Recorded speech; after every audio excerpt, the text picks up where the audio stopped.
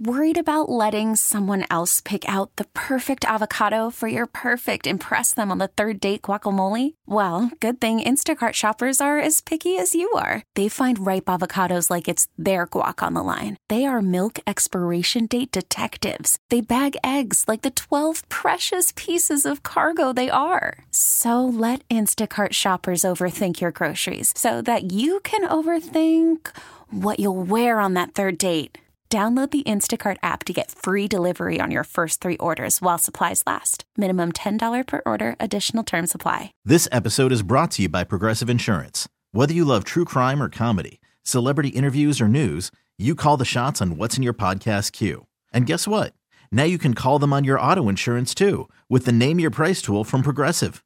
It works just the way it sounds. You tell Progressive how much you want to pay for car insurance, and they'll show you coverage options that fit your budget. Get your quote today at Progressive.com to join the over 28 million drivers who trust Progressive. Progressive Casualty Insurance Company and Affiliates. Price and coverage match limited by state law. 97.1 FM Talk. On demand audio. In Tucson, Arizona now, a familiar name from a scandal years ago is back in the spotlight.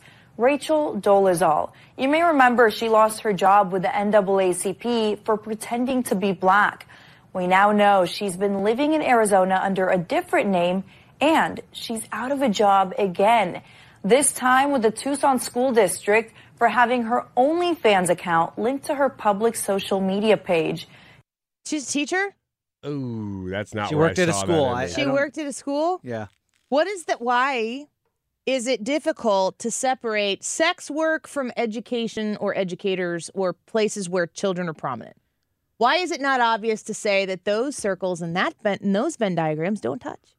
Now that you said Venn diagram, now I can visualize what you were trying to say. I needed to bring it. And I understand. Yeah. And I think it's a good point, Annie. I also want to know why Rachel Dolezal in that report, didn't she say pretended to be black? Mm-hmm. What if she identified that way? Oh, I don't know that you're allowed to identify as that. Says who? They.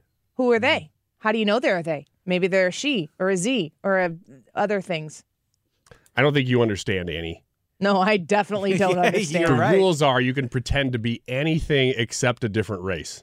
You can literally pretend to be anything you want. No. That's not specific enough. Sorry. You can become anything else. No. Oh, not pretend. You can pretend to be a different race. You just can't pretend to be a race that is oppressed if you come from a race that is not oppressed. Oh, okay. So, okay. You're saying if you could pass as white, you could be white? Mm-hmm. Oh, but can you declare that you're white? You probably can. Mm-hmm. Yeah. Well, that's right. That's what they say, Annie.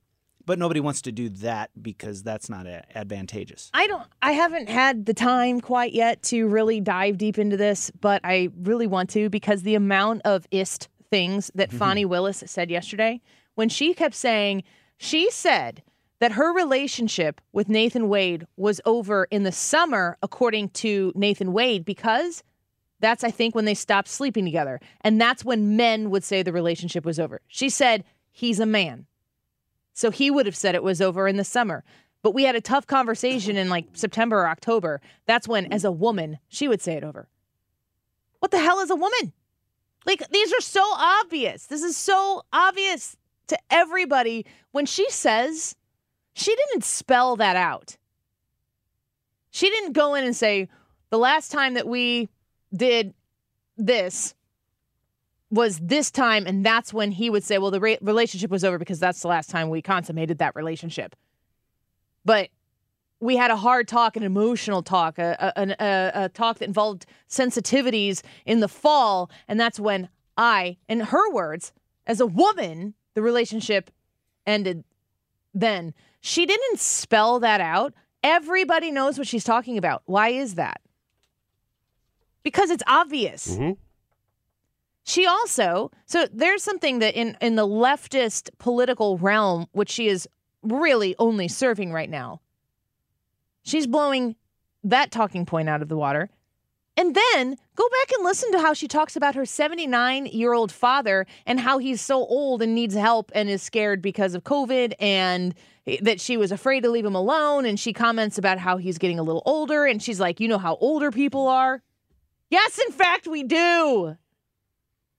Yeah, there were a lot of assumptions that she was making about people that on the left you're not supposed to do. Mm-hmm. It's weird because when I heard them, I was thinking, well, I actually fully understand the point you're trying to make. It's just that you're not allowed to use that language because you're on the left. Or maybe you're not allowed to use that language because you're on the right. I think you have hit the nail on the head. The other thing, I told Brad this off air yesterday after we listened to that Fani Willis testimony for pretty much the whole 2 o'clock hour.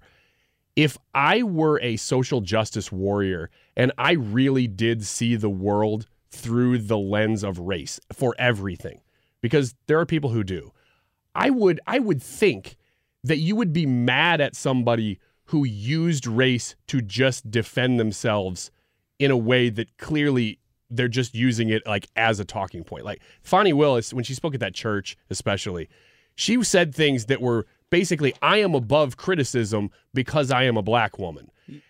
Doing that diminishes actual racism because then you're just saying, well, I cannot be criticized because of my race, which means that the merit of my life doesn't actually matter. But you made a good point, Brett. You said actually social justice warriors actually agree with that. They agree with Fani Willis, and they agree with it because they have redefined racism as a system of power, and it's about having power and who doesn't have power. And what that ends up doing is if you are part of a group that the social justice warriors have identified as oppressed, you can't do any wrong because you are a victim of your circumstances and you are being oppressed. So they would look at Fani Willis and go, well, actually, we agree with her. Yeah. Because of your race, you actually can do no wrong. Yeah. Get more at 971talk.com. This episode is brought to you by Progressive Insurance. Whether you love true crime or comedy, celebrity interviews or news, you call the shots on what's in your podcast queue. And guess what?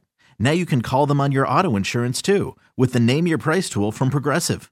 It works just the way it sounds. You tell Progressive how much you want to pay for car insurance, and they'll show you coverage options that fit your budget.